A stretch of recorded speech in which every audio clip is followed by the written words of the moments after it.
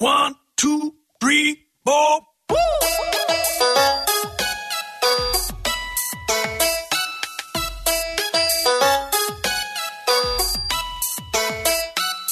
Welcome back to Me and the Geek. I'm me, Joel Sharpton. You can follow me at The Rogues Life on Twitter. And every week we have a different geek on to talk about their passion. This week it's sort of a special episode. Just last week we talked to Alicia Goodman about WWDC, the Worldwide Developers Conference for Apple, and especially about the Apple Watch and what we can expect from next week's announcements. Here we are talking about Apple's major competitor, Google, and why, especially when you know from last week's episode, I'm an Apple fanboy. Well, it's because I'm very excited about a new product that Google just released. They had their big I.O. conference, and this is sort of the Google equivalent to WWDC. It doesn't run exactly the same. As a matter of fact, a lot of Apple fanboys like me have a problem with the... This is the sound of a man who unexpectedly fell into cold water and instinctively is trying to swim hard. This is the sound of the cold water shock, making him gasp uncontrollably and breathe in water until he drowns. Whereas this is the sound of a man who fell into cold water and knows how to survive. You have to fight your instinct to swim and just float until the cold water shock has passed and you can control your breathing. This is a safety message from the RNLI. Float to live. Visit respectthewater.com. Way that they release a lot of their news, but there were some really exciting things released and announced and put out into the wild, the most interesting of which is Google Photos, a brand new Photos app that works on your iPhone, on your iPad, on your Android device, on your web browser, even on your desktop or laptop computer. They've got little widgets that will install on your desktop PC or your desktop Mac or your laptop. But mostly what it's about is interacting with your photos and videos, for that matter, through the web and then on your mobile devices. And that's what we're going to talk about today. I was actually going to do this episode by myself, and I saw on Twitter one of the guys that I follow by the name of Joel Kelly talking about this app and how even though he is an Apple fanboy, even though he's got big questions about Google and some of their aspirations for your data, yet he's excited about Google Photos, and he's really been mesmerized by how much he's been using it. So he and I got to chatting online last night, and I said, hey, do you want to do this episode? So here we go. Who is Joel Kelly? Well, I've been following him for quite a while on Twitter and through his podcast. He is one of the hosts of Not a Real Job. It's a very cool show if you're an entrepreneur, if you're into digital marketing, social media, small business owning, anything like that. If you're looking to do more with one of your side hustles or turn your side hustle into a main job, Not a Real Job is a good way to help you get started and help you hone your workflows. That's a good way to put it. So that's Joel Kelly, and Chris Van Patten are the two hosts of that show. But Joel himself is a writer. He's a marketer. He's a Canadian. That's right. He's our first Canuck on the show. I'm excited to have him here from Halifax. That's where he's based out of. And he's a great guy. You can follow him at Joel Kelly on Twitter, or just go by his website, joelkelly, that's with a K, .ca, or notarealjob.com for info on the podcast. And we'll have links to all of that in the show notes. Let's get straight to the conversation, though, right now. It's Joel Kelly from Not a Real Job. It's me, Joel Sharpton, at The Rogues Life on Twitter, and we're discussing Google Photos. I am joined this week by Joel Kelly. He's the co-host of Not a Real Job. You can find his writing at joelkelly.ca. He's one of those dirty Canucks, and we brought him on the show anyway. Because he was talking on Twitter last night about Google Photos, and I thought, here's another guy like me, skeptical of Google in general, generally an Apple fanboy, and yet really surprised and pleased with this new product from Google. So I thought we could get together and talk about it. Joel, how are you doing today? I'm good. First of all, thank you for the plug for the website. That's kind of important to me. joelkelly.ca for anyone who may have missed it. Yeah, I'm doing okay. I'm doing good. I'm glad we get a chance to talk about this because it's something that I think way too much about. And I know Joel, that I don't think you wanted to get too much into the security ethical concerns, but that's that's where my head's at. I think absolutely those are all important things to talk about. But before we get to that, let's do a couple of fun things. I ask everybody that comes on the show, what kind of geek were you growing up? Were you a He-Man guy? Were you a Star Wars kid? Did you like Legos or Play-Doh? What was your thing? Oh man, Star Wars. 100%, no question. I discovered Star Wars after the THX re-release in the, what was that, early 90s, I Yeah, think. yeah. So that's, I think there's a lot of people of my generation who kind of discovered it at that point. So yeah, it was Star Wars. I knew every bit of minutia and trivia about Star Wars. I, like every kid thought I could, that if I tried hard enough, the Force would, manifest in me. I didn't, obviously. Then I found out later in the 90s that it was all midi-chlorian based and that there was no hope for me, which was kind of a letdown, but I got through it. And yeah, like, computer nerd too. Like, I ran a Linux machine for many years. Well into high school, I was still thinking that Linux was the future of computing, and that both Apple and Microsoft were equal and equivalent, manifestations of evil.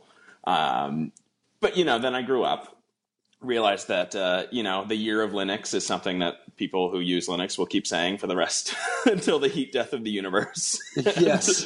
It really wasn't worth my time or effort to spend, every time I wanted to open an application or download one, to spend, my whole evening figuring out dependencies and, figuring out why some package wouldn't install. So yeah, I mean, that's the geek I was Star Wars and computer stuff. And so the question that you and your co-host always ask on Not a Real Job, what are you drinking tonight? Well, I'm still at the office. That typically doesn't stop me. But I think I finished. You know what? I think it's going to be, what do we got here? It's going to be rum. Excellent. There you go. See, I like your office better than mine. All I've got is cold water here. Yeah, I mean, advertising, there's a certain mythos that needs to be upheld. Yeah, when the client comes in, they're expecting to meet the madmen, right? Well, we barely have any clients coming up. Like, obviously, as you said, I'm a dirty Canuck, but most of our clients are based in the States and the UK, so we rarely have any client visits. It's mostly for my own, the appearance I make to myself, in the proverbial mirror. There you go. Let's go back for a minute to you talking about your start in computers and how the reason you gave up or sort of backed away from the love of Linux was because it was so fiddly. I think that's where all of the having to put it together, having to piece it together, I think that's where we can connect to today's topic and photos. So yeah. Before we get to Google Photos, let's talk about what you have been doing previously to this announcement with your photo backup. Where are your photos stored? My photos are stored on obviously on iCloud to a certain extent, and also a giant hard drive that I bought myself a couple months ago. I was having some computer issues, and obviously I use Backblaze and stuff, but I was having some issues, and I kind of panicked. Bought myself a cheap 4 terabyte drive and put everything on that as well. But I mean, as you can tell, I had no solution. So this is honestly kind of a revelation for me in a lot of ways, not just the unlimited storage. Oh my God, all my photos are saved somewhere. But just yeah, I mean, sorry, I completely misspoke there. The big part of the revelation is, oh my God, my photos are saved somewhere. Being data mined, obviously, but we'll get into that. What about you? And that's where I've been pretty much too. So I use the Photos app. I previously had used iPhoto on my computer, and I've got a big photo library there, about 300, almost 400 gigabytes now of photos and videos. I've got 4 small kids, so I've got, a decade of almost daily photos and almost that much video too. And this stuff adds up very quickly. I was so excited about the iCloud photo library announcement, and I've spoken about that previously a little bit on an episode here, as Apple announced, hey, we've got a Photos app on your phone, a Photos app on your iPad, new Photos app on your Mac. All of those things sync together through this iCloud photo library. My problem there has been the pricing. It was so off base compared to their competitors. And so far, the only other people doing this really is Flickr. Flickr has for quite some time had a terabyte of unlimited storage at a high resolution too, even for people who use raw images and things like that.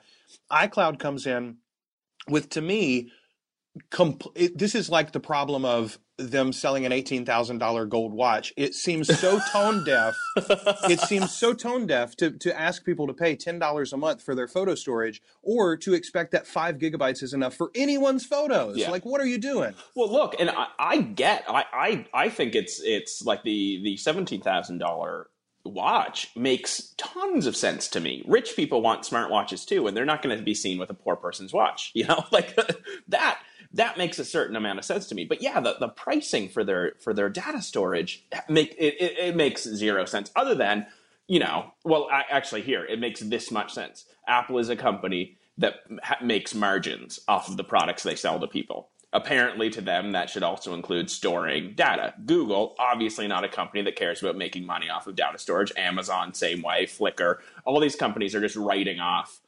bandwidth and hard drive space as being just a cost to their business. They're not going to make money off of it directly, at least, and we'll get into the indirect ways they might be profiting, but directly, they're not going to do it. Apple has said, look, we're going to make direct revenue off of handling people's data. And the market will speak for itself, I'm sure. It's just not going to work that way. Storage is free to people. Gmail ruined it. Like, now, yeah, it's a race to the bottom, but that's just the way it is. So before this announcement, what Google products do you use on a regular basis? The Gmail. Gmail is the biggest Google product. I use it personally, and our company runs Google Apps for email, like so many businesses. So email, Google Calendar, obviously, again, because it's attached to my email. And as far as like other products, I have the Google Search app on my phone, which I use. Like, I travel a lot, and just having the Google Search app is invaluable. It knows where I'm traveling, so I open up that app, and it's better than TripIt. It's better than Tripcase. It's better than Passbook. Well, Passbook is useless, so that's not a high bar. But yes, but that would basically be it. Search and Gmail are the big ones in the Google app. What about you? I'm pretty much off of Google altogether. I wrote a blog post, Nice. As a matter of fact, I'm thinking this is like 2.5 years ago, maybe 3 years ago now, and I shifted from Gmail to at the time it was an @me address with Apple, and I still use that now. And to me, the reason why I left was they are clearly moving in a direction where not only are they going to tie all their products together, but they are requiring unlimited access to your data. And yeah, they promise, hey, we're not going to do anything with it other than sell you better ads. That was enough, though, to me. I don't want to be your product. I'm not interested in that. I don't mind paying for services that are useful to me at reasonable market rates, but I didn't want to be their product. And so I pulled back. The only thing I use really with regularity now is YouTube. And recently I've started being a little bit active. I'm like behind the market on this because podcasters are still hanging out on Google+. There's a lot of community building that goes on there, and sharing ideas and different tips like mastermind groups and things like that. So I've actually gotten quite active with Google+ recently.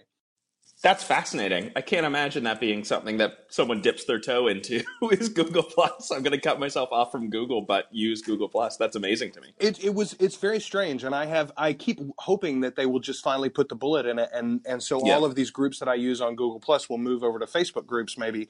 But and I know Facebook is the same way. They use you for advertising as well. I was just going to say, yeah, that's a lateral move at best. For some reason, it was, and there were several different steps that Google took all at once. The combination of their privacy encroachment, and then the other thing that was going on at the same time was the way that they were handling a lot of the patent troll nonsense. They had bought up a massive amount of patents from Motorola right before this, and it looked as if they were about to get themselves in a very offensive position, trying to take down a lot of other mobile companies, or at least use it in some sort of offensive way. As it turned out, it was mostly about trying to save them lawsuits, I think. But anyway, whatever the reason was, I ended up pulling back from Google altogether, and only begrudgingly. As you said, I use it some for my business. I use Google Search still occasionally, although I have even used DuckDuckGo, which is a very good search engine in and of itself.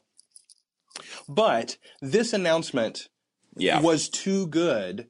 I had to go and look into it. And I had actually begun the process of transitioning to one of the other offerings, Amazon's photo library, which is, if you're a Prime member, which is their $99 a year, or I think it's like $119 a year now. It's a subscription service is what it really is for delivery of the things that you buy from Amazon. Hey, no shipping on all of the things that you get, but they've added in a bunch of perks. You can stream movies and TV shows now from their library. You can access Kindle books, et cetera, et cetera. And one of the new things added pretty recently is this photo library. It's unlimited photos and up to 5 gigabytes of video, all included in your Prime membership. And so my wife and I had started transitioning to that, and we'd begun the upload process when this announcement from Google came. Google I/O happens the other day, and here's what they announce. Unlimited photo storage up to 16 megapixels, and unlimited video storage up to 1080p video. If you upload images or videos higher quality than that, higher resolution than that, they're going to downgrade them slightly. But everything else goes in just like you gave it. And you can then access those from any device that you sign into, whether that's from the web, from your iPhone, your iPad, your desktop, laptop, computer, whatever. It's literally too good to be true, Joel. Yeah. It's magical. That's the word I used on Twitter last night. The storage is great. Yeah, you can upload, but honestly, it's so magical. I'd pay for it. That's the thing that blows my mind. And that's what makes me also so frustrated is that now were they able to build such a magical app because of the data mining that they're doing? Yeah, of course. Is this a product that any other company even could build? Not even talking about engineering talent, but just access to so much data? Probably not. But what they've done here is just so spectacular that I think a lot of people's, morals and kind of principles are going out the window, which is what happens when you have something that's so good. People want it. And the thing that bothers me, and this is again something I tweeted, like, the Tim Cook, the conversation that he was having, or the interview where he said, that you shouldn't, basically saying you shouldn't use Google. Yeah, you might like it, but they're doing terrible stuff with your data. It's like, guilt is not a business model. You can't just tell me, Tim Cook, to use your apps instead because you have a business model that I appreciate more. Make a good app. Like I was saying, my point about Passbook, what's the last Apple made app you've used that gave you a magical, delightful experience? I can't think of a single one. The only reason I use native Apple apps on my phone is because of the integration with each other is better, because the notification system works better. I'd rather use a different calendar app. I'd rather use a different mail app, but I found that my notification screen makes more sense if I'm using Apple's apps. But that's not a good reason. And, and look, I'm sure Apple's photo app, there's probably some advantage to use that over Google Photos, but, it's not going to be strong enough. And I think that's where I'm at, is the frustration of Apple. Make an app that's really, really good, and we don't have to worry about what's happening to our data. And that's a conversation I've had as well. When people say, well, all corporations are evil, Google and Apple are two sides of the same coin. No, of course not. You know what your relationship with Apple as a company is. You're a customer. You bought a product. You bought a $600 phone or a $17,000 watch, and they're happy with that. They've got everything they need.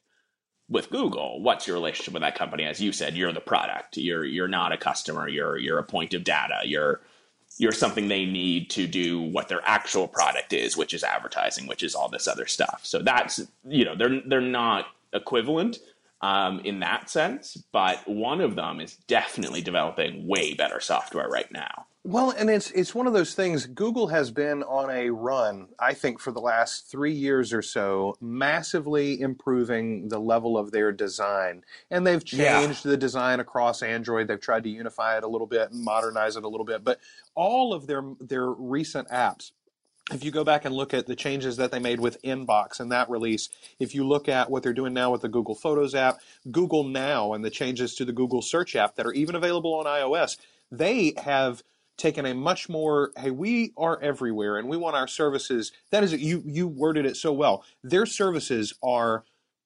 you can't look away from them. You can't turn away from them just because of the company that built them. They're too good. They're undeniable in some ways. And that is exactly what this Photos app is. Apple came close, I think, Joel, with the last release. The Photos app is a massive improvement on the old iPhoto model. It works a lot better with larger libraries. It works a lot better connected to the web. The syncing is so much better than it ever was before. All of the new features with the idea of moving to this entire iCloud photo library, that's a great idea. They just didn't take it far enough. Well, and that's it. You totally nailed it. The new Photos app is not a revelation. It's where they should have been. iPhotos sucked. You couldn't scroll through your photos without crashing your computer. They gave up on Aperture and all their other software. They released the app that they should have had for a long, long time. That's not interesting to me. And people, were losing their minds. Look at how fast it scrolls. Like, I'm sorry. I know it's an amazing technical feat, but being able to scroll through my photos is not a feature. Like, that's what Google is doing with their apps. And I don't like the material design aesthetic.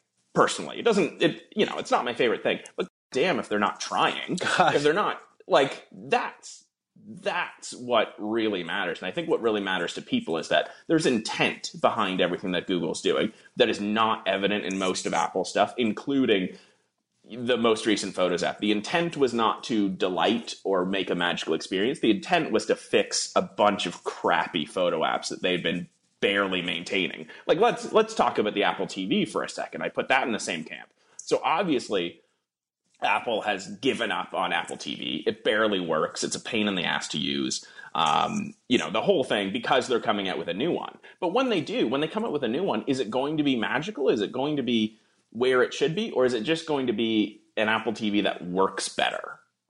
And I'm betting on the latter. I am so worried about that. I love the way that you put that, too. We talked about that a little bit last week. I had Alicia Goodman on, and we discussed WWDC and some of the potential announcements. I am an Apple TV user. I love my Apple TV, but it has languished out there while people like the Roku have raced ahead. The Amazon Firebox even has raced ahead in a lot of different ways. Simple things, Joel, like the Roku, including the ability to plug in headphones to your remote. Why can't I do that with my iPhone from my Apple TV? Why can I not plug headphones into my iPhone and play me the audio from my Apple TV so that I can watch a movie and not bother my wife or my kids or whatever? Like, that's such a simple thing, it would seem like. Yeah. And tell me, do you love your Apple TV, or do you love the idea of your Apple TV? That's exactly it. I love the idea of it. I love the idea of on-demand entertainment. I have an endorsement deal on my local radio, my day job here for a cable company, and so I get a heavily discounted cable service. Let's put it like that. So I've got the TiVo box. I've got all of the channels, the whole 9 yards. But it literally hurts my heart if I'm sitting down in front of the TV and watching something just by happenstance. If I flip through the channels, I feel like this is the lowest of the low form of entertainment that I could possibly have. It's such a waste of my time. And so the idea of the Apple TV, hey, not only do you not have to wait for things, not only do you not have to happen upon entertainment, but you don't even have to remember to record it. It's all just waiting here for you. You can access it when you want to. And yet, John Siracusa made this a great discussion the other day, I think, on one of his podcasts. He was talking about the fact that still the Apple TV can't skip through things even half as well as the TiVo does. Why not? Why can't I fast forward through Netflix? Like, that's ridiculous that the VCR that I have in a closet somewhere does a better job of fast forwarding than Netflix does on my Apple TV. And is more consistent. I mean, look, I will say, they must have updated the Apple TV fairly recently, because I have to unplug it less. Yes. I am much less often. And again, I'm sure Apple would tout that as a feature at this point. That, look, it works more often. I'm getting the iTunes store is available more often than it used to be. But I mean, look, when's the last time you did that scramble where you wanted to pause, you can't find your Apple TV remote or any other route, so you open the app on your phone, it slowly loads, you click the button to make it connect, and then you've paused, long after the phone stopped ringing or the person stopped knocking on your door or whatever reason you needed to pause. Like, conceivably, the Apple TV and my phone could talk to each other, and one would know that I have my phone with me and that I'm playing something on my Apple TV. So why on my lock screen do I not have Apple TV controls when I'm using it? I can't think of a good reason. Because they're saving that feature for the watch, Joel. We both have to get a watch so we can watch television on our TV. That's That obvious. it's the most compelling reason to get the watch.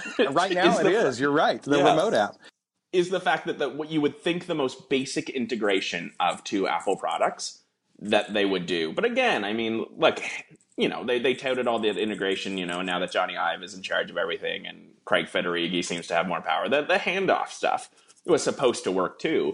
But I don't think I've ever, when I actually wanted to send myself a link from my computer to my phone or vice versa, has it ever actually worked. I think I've only done it when I was like, oh, neat. It seems to be working right now. Let's send myself a link just to see. I've never had the handoff thing work. What does work for me a lot though, and I love this, is the cloud. What do they call it? Cloud tabs or whatever in Safari. If you're on Safari on your phone and then you're on Safari on your desktop, you can click the little cloud button and you can have access to all of your tabs open on all of your devices if you do the syncing. That seems to work pretty well. But again, it's like they tout a feature that seems so magical and then it doesn't work. And this is one of those things with photos. I feel like it's the same thing. You're like, well, why aren't my photos all everywhere like you said they were going to be, Apple? And their answer is, well, you need to pay us some more money.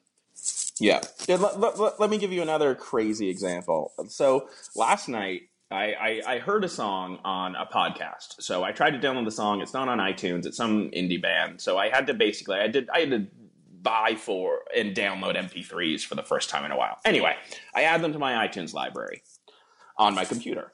So I think, I want to listen to these on my phone.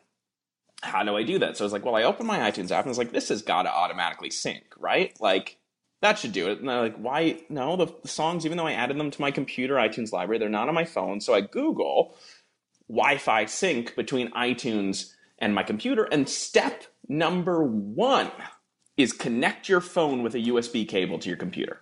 Yes. I was like, are you kidding me? Did someone write this with a straight face?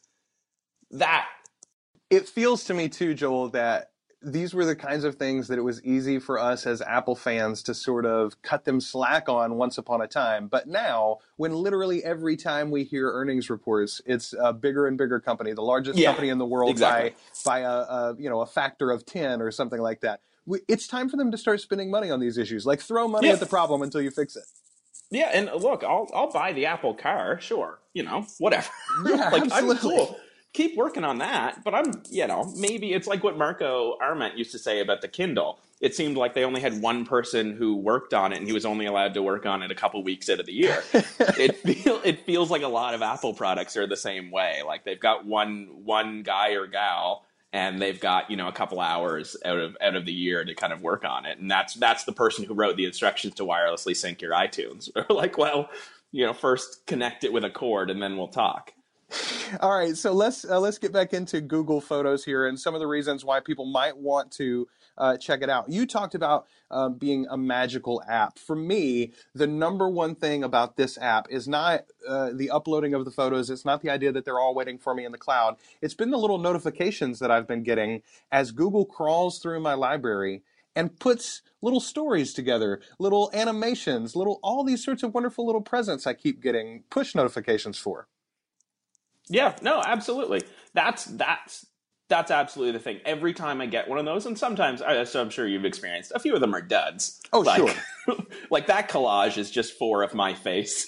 Like, that's, Well, what's been interesting is it's my wife and I, we've put our photo libraries together. So there's several years where, like, she and I are both married to other people. And yet sometimes, because of the dates on the photos, all of a sudden we'll have a collage where it's like her and her ex-husband and me and my ex-wife and children from different families and, different states even, and all sorts of weird things like that. But generally, these have been pretty good. If you haven't used the Google Photos app, what we're talking about is they're called creations. And what happens is Google, their machine learning is what they talk about. That's the way they describe this. Their servers are crawling through your photos, looking for items that are similar, faces that are similar, photos taken in a very small time frame, and they can put those together in a lot of different interesting ways. They can automatically make GIFs for you, which is very, very fun. They can make videos where they put together videos and photos and all these sort of different things from one event, and they make sort of like a little story for you with some cleared music, so you can share that out on all your social media sites and things like that.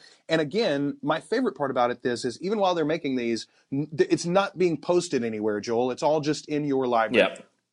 Yeah, and I didn't know about the creations when I got the app. I heard everyone just, as we were talking about, because my storage system was so arcane, I was really jazzed about, okay, I'll get the Photos app. Everyone's talking about it. I'll give it a try. It starts uploading my photos, and I don't remember, I must have hit the button, but I was like, oh, uploading photos. Like, all right, well, I can always stop this. And then minutes later, I get the first notification that a creation is ready. I'm like, okay, whatever, I'll check this out. And I was at my friend's wedding a while ago now, and it was dark when they did their first dance. So as you do, I took a bunch of photos, hoping that one's got decent exposure, one's in focus. And Google put together an animation of my friend and her husband dancing. And it was the most, it kind of brought a tear to my eye. I was like, this is the most beautiful thing that my phone has ever done for me without me asking it to do it. Like I can't even imagine an Apple app doing that. Well, it reminds me of, when Apple first announced the Burst photo feature, and I think was that with the iPhone 5 or the iPhone 5S? Whichever. That was the 5S. Okay, so I believe. I think you're right, because I think it required the extra I don't think processing the 5 was, power. Yeah, the 5 wasn't fast enough for that. So, but the way they described it in that very first conference was, hey, you take 20 photos to make sure you get one good one. And then you got to go back and you got to look through these photos and find out which one's good. Don't worry about that. The phone will pick one automatically. You can go change it if you want to, but the phone will pick your one good photo out of these 30 and make that a lot easier on you. And I thought, how brilliant. What an amazing thing. And yet this is that taken to the nth power. Yeah. That's that one saying, okay, we've got this feature.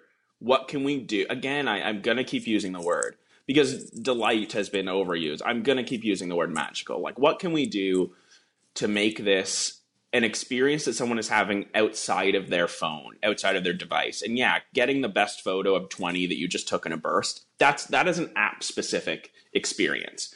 What Google's doing with the animations, and even it's doing the dumb stylizing of some of my photos too. But what they're doing is they're making you a reason to kind of pick up your phone and show the person beside you, like, oh my God, look at this. I've been texting my friends who turn up in animations, like the little animation it's making. So you have to see this. This is when you were trying to take a photo with a couple dogs in the park, and they kept moving. So I took 30 photos to try to get one where they're all looking the same way. And it made this a hilarious animation of these dogs being, crazy while my friend's trying to wrangle them. And I texted that to her immediately. It was actually, even better. Google completed that animation on her birthday 2 days ago. Nice. So I sent her, I was like, happy birthday, buddy. And check this out. And and of course her first thing is what is this? How did you do this? What happened? I was like, Google Photos app. Did it by itself. Yeah, absolutely. That's an experience that my wife and I have both had too, as we've sent friends. I don't know if you're familiar with the charity, but my wife did a couple of years ago this event called St. Baldrick's, where you shave your head. I believe it's a cancer organization. And she had, I don't know, 15, 20, 30 minutes worth of raw video and 150 photos maybe. And Google put that all together in this 3-minute clip with music under it. It's so wonderful. She sent that out to everybody that was at that event, and all of them, it literally made their day. And that's the kind of thing, again, that makes a lot of things worthwhile. So as we're telling you all these wonderful things about Google Photos, Joel, you started this in the beginning. Why should someone, especially someone like you or me, but why should the average person that might be listening to this, why should they be wary of jumping in to the Google ecosystem and Google Photos specifically? Yeah, and so, it comes down to a few things. Obviously, if you have any of your photos, let's imagine you've taken a photo of yourself drinking while you're underage, or maybe smoking a drug that's not legal in your state or country. That's on Google server now. And I'm sure they will say something like, no, it's all encrypted or whatever, but that can be subpoenaed. And, that's data that's going into a server where it's not like Apple, where they are very, as Tim Cook said, he's we don't want your personal information. We don't want to have something that could be subpoenaed that we'd have to give up. So we'd rather not have it at all. Like encryption backdoors and things like that. Apple's been one of the fiercest proponents to keep any backdoors out of these. They don't want to have the access themselves. Like they can't give the government something that they don't have or don't have access to. Google and their way these apps are made, it requires constant access. It requires their computers to be always looking at your photos and storing them in the cloud, which, we talk about the cloud as a thing, but of course it just means hundreds, thousands, tens of thousands of servers all across the world. So that photo of you smoking a joint is on a server somewhere that you know nothing about, and that could get in the hands of someone who could hurt you. And I won't stand for the argument of, well, you shouldn't have taken a photo of it, or you shouldn't have texted your friend a nude photo of yourself. Like, screw off. People are gonna be people, and we shouldn't have to worry that the new app we got on our phone that's making cool animations could ruin your life or your friend's life. Again, I've taken photos of other people. I didn't ask their permission because they're my friends. We took a selfie together, but now, my friends' photos are on someone's server that again could be subpoenaed. Well, if we want to think not even dystopian, but imagine my friend's spouse thinks they're being cheated on. Is there a reality in which they could subpoena records from Google because Google can find out where they've been based on my photos? It knows the names of my friends by now, I'm sure, and where they were when that photo was taken. What if it's a photo of them being somewhere where their spouse wasn't aware of it, and now that's a court record? Like, it's all very basic stuff.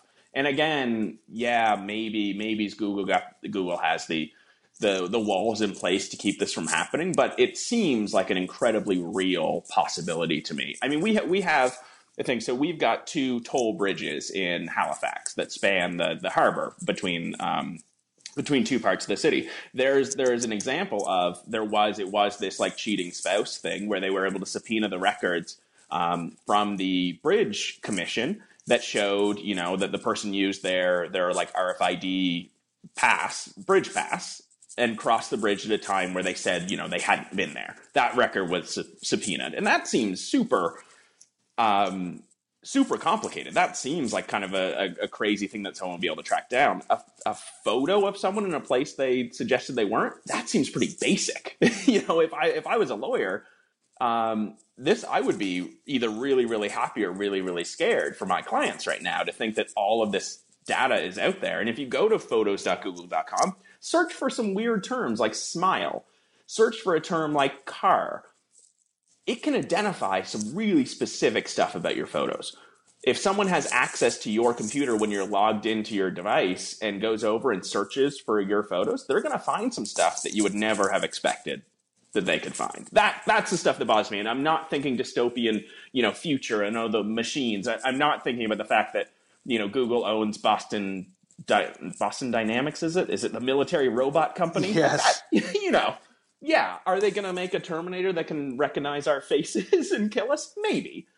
But that's a little far off. I'm talking next year when someone wants to incriminate me and has the ability to do it. Well, and even before that, Joel, something as simple as, okay, you mentioned Gmail as the big app that most people use for Google. What do you see in the sidebar of your Gmail? You see ads, and those ads are based on what's in your email. You don't think that there's a time coming soon when we'll have ads in the sidebar? As you're scrolling through your vacation photos while you're at Walt Disney World, you've got an ad in the sidebar for Universal Studios, right? Like, I mean, that seems like an obvious thing that's coming soon. And as an advertiser, I hope it does.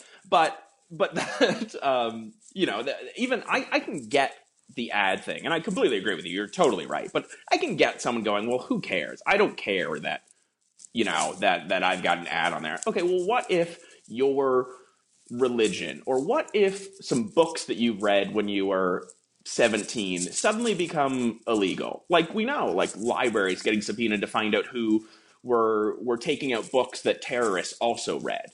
Now that Google knows all this stuff, what if something that you've done in your past is made to be illegal, or someone has a grudge against you? Like, we have examples of people who work at the FBI, digging up data on people because because their girlfriend or boyfriend asked them to. Like it's creating way too many records of your behavior that seems way too accessible. And that frightens me. I read the Communist Manifesto last year. Amazon knows that because I bought it from Amazon. What if that turns out to be something that the government is worried about? All that data is out there. It's in the cloud, and it's easily gotten. And that's what worries me, is that, it seems like we're creating way too many data, layers that can be mined for anything. We've all done something illegal, and creating records of it is concerning to me. Yes. Well, and I mean, and again, it's like you don't have to have anything to hide to want your things hidden. You don't have to be a lawbreaker to not want the lawman snooping on you. I don't think that's required at all. But it is concerning. Now, I'm going to go from all of the things that are concerning about this app to let's talk how we can improve it and make sure that everybody starts using it. Now, Joel, here's a couple of big things on my wish list. First and foremost, I need a Mac app. I like the web interface. It's fine. The iPhone and the iPad app is wonderful.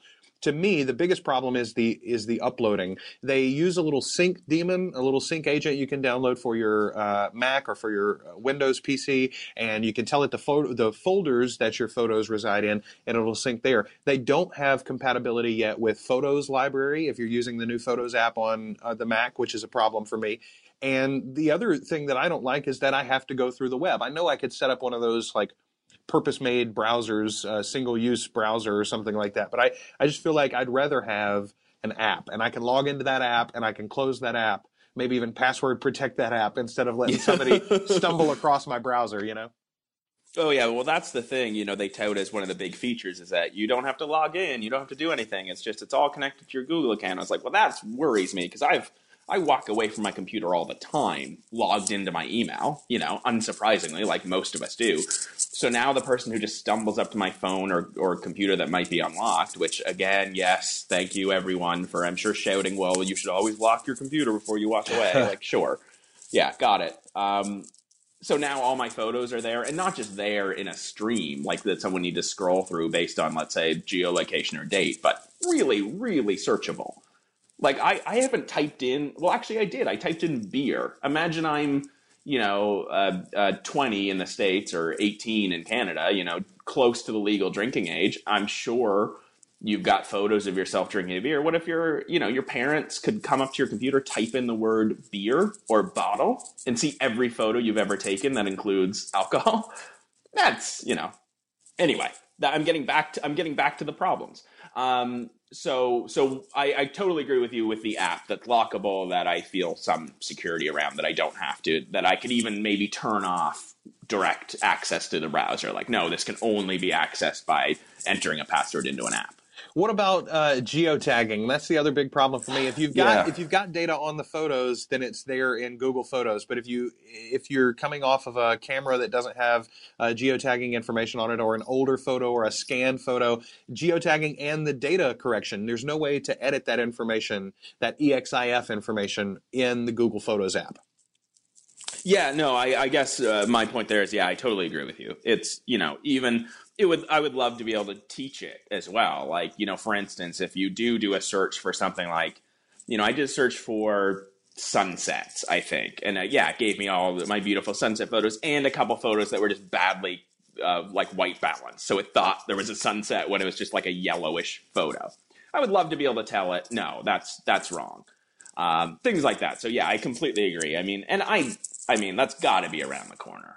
This is very obviously like a 1.0, and I say 1.0. I don't think you're going to get the Mac app, though. I don't think you're going to get an app at all. I don't think so either, which makes me so sad, in that we, like Google and all of these companies really, have gotten past the idea of not being in the other guy's swimming pool, so to speak, as far as mobile goes. Everybody's got a Windows app. Everybody's got an Android app. Everybody's got an iPhone app. Even Apple is talking about bringing Beats to the Android side, or leaving it over there, and maybe even bringing their new music app there. And yet, on the desktop side, it's like, oh no, the web's fine. No, the web is not fine. Mobile has proven that to us, Yeah, no, that's a great point. But I mean, a lot of it's just got to be the feeling of inevitability that the desktop computer for the average user is just going away. And I'm not saying that. I'm not sure that's the case, but I have a feeling there's a lot of that thinking in that. Like mobile is growing, desktop is shrinking. Where are we going to put our assets? It's not going to be on a Mac app and a PC app. I just don't think there's any level of care or investment there. I'm still impressed when, web services I use like Slack. I love that it's got a desktop app and it actually works pretty well, but I'm still surprised when I find out that these apps even exist. I wonder if the plan long term for Google is not to be able to port the Chrome OS so that you can install it sort of like as a virtualization layer or something like that on top of a Mac or a Windows PC. And hey, when you want to, you can just be in your Google world, and you don't, it's just like a Chromebook on that fancy MacBook that you have or on that fancy Windows PC that you have at your office or whatever. What's the difference between that and just opening Chrome as a browser, though? Probably not a great deal. I think the Chrome OS does some cooler things with the caching and some of their like offline access to some of the apps and things that might make it a little bit.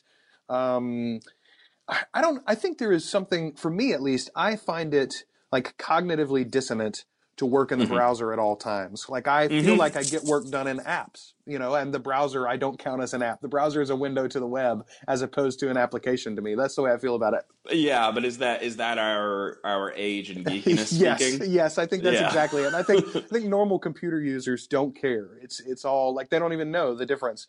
These are the things that I do on my computer, and they're all this button is internet. This one, is where I write my files, and if those two become the same thing, I don't think a lot of people are bothered by that. But yeah, I mean, you think about like John Siracusa. I'm glad you brought him up earlier. I mean, like what he does with his Windows and how he behaves on a computer is so vastly different from anything that I could ever imagine. I think that we're all kind of outliers in cases like this, and I think the experience for most people is just getting closer and closer to. They use their computers for the internet. Yes. So why wouldn't I use the internet button to do all of this stuff? All of my stuff. That's a good way to put it. All right. So before we wrap up here today, tell me what you think about this app so far, and are you going to continue to use it, or do your privacy and security concerns outweigh it? Are you going to continue to be hesitant by not diving in full force?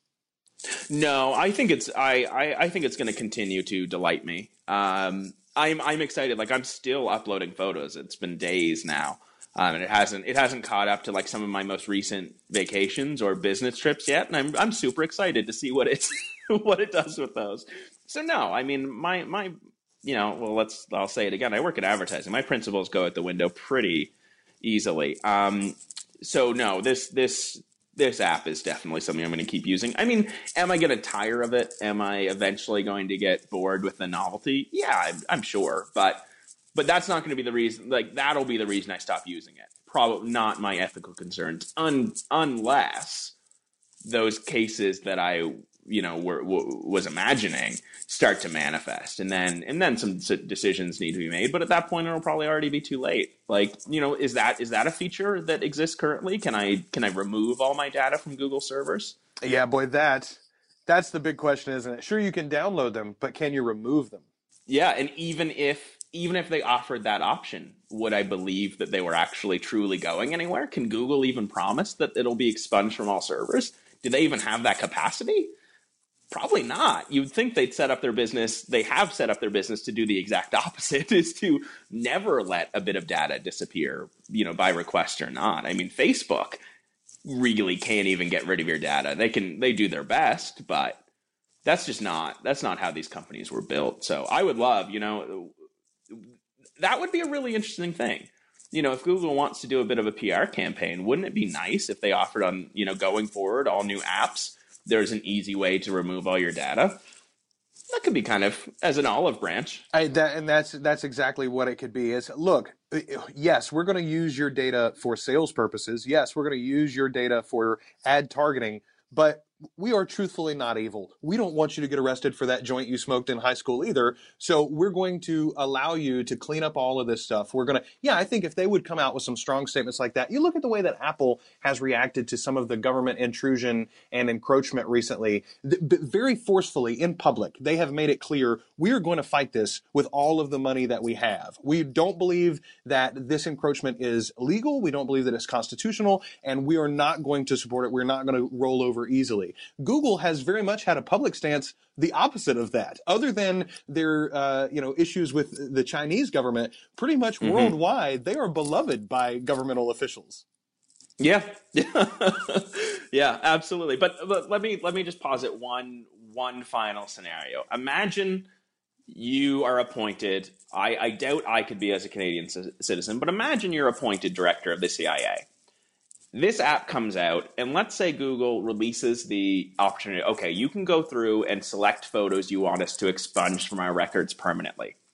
If you knew that was happening within Google's walls, what level of effort and money would you put into getting access to that? All of it. To get access, every single ounce of it, you would want to know what people were deleting from Google servers. Like, that's some tasty, tasty stuff.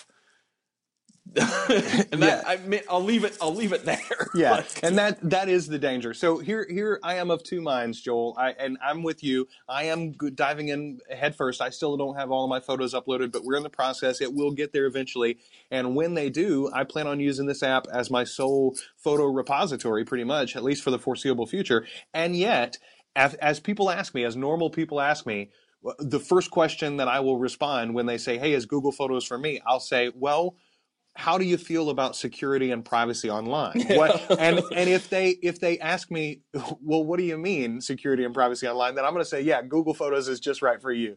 But if they have concerns, if they're the kind of people who disconnect the computer from the internet so that they can plug in the USB drive and interact with their files and things like that, if they run Linux, if they're not on Facebook, those people do not want to get into Google Photos. Yeah, and those people already know better. I think, if you're wondering, hey, is this app for me? The answer is probably yes, because, your data's already stored somewhere you didn't know about. So, and that's kind of like my thinking too, is like, okay, it's already too late. Why not at least get the benefits of it? I guess that's where I'm at. That's my extremely cynical view. Well, I was going to say maybe that's not such a hopeful outlook for the future of our technology, but I'm not famous for hopeful. I think it's a realistic one, though. Joel, I sure do appreciate you joining me today, and of course, pleasure. You've got the best name for a writer or a podcaster. Joel's where it's at, man. Absolutely, yeah. Ditto. Hey, tell everybody where they can follow you. Twitter, the best place probably to keep up with you from day to day, and then the websites again too. Just at Joel Kelly, go to joelkelly.ca. Buy my book, joelkelly.ca. You can get it there. I wrote a novella recently, so everyone go out and buy that if you're interested in topics such as advertising, religion, and loss. NotArealJob.com is the podcast that I do with my good friend Chris Van Patten. So that's awesome stuff, man. And we'll have you on again soon. I had a great time, Joel.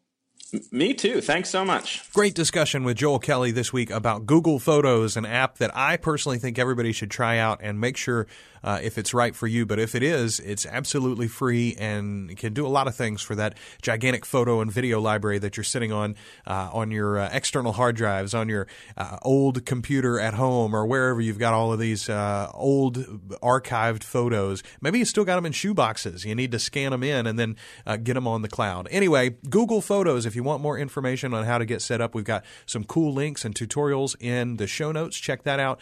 And let me know what you think about the service and whether you're making the switch, or what are you doing about your photo storage. I'd love to hear from you. You can email us at meandthegeek at teamprocreate.com. Me and the Geek at teamprocreate.com. You can also feedback on Twitter or Facebook.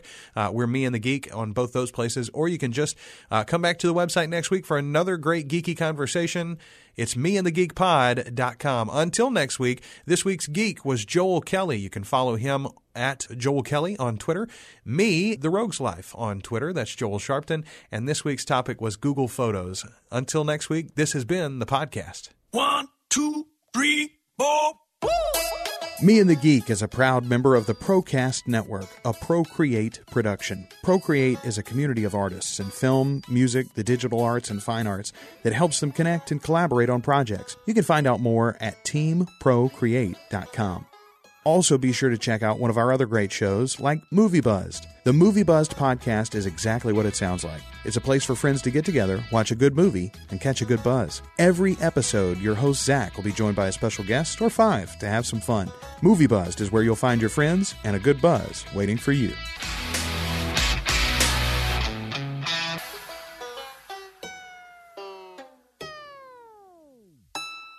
Tune into Haycar's new podcast series, The Road to a Simple Life, and join me, Vernon Kay, as I chat to McFly's Harry Judd, Ian Haste of Haste Kitchen, and Money Magpie's Jasmine Birtles about how they keep things simple across their family, food, and financial lives. The Road to a Simple Life is brought to you by Haycar, the new website for used cars that promise to make finding your perfect used car simpler than ever. Find us on all major podcast channels or head to haycar.co.uk/simple for all of the episodes. Joe loves doubles. Joe has a double-barreled surname. He goes double Dutch on double dates, and on those dates he wears double denim. Joe sleeps with a double-down duvet by a double-glazed window and has 2 fancy cars which he stores in his double garage. So Joe did a double take when he saw our new double quarter-pounder with cheese. Double lovers, get ready. The new McDonald's double quarter-pounder with cheese is here, but only until the 24th of September. So get there on the double.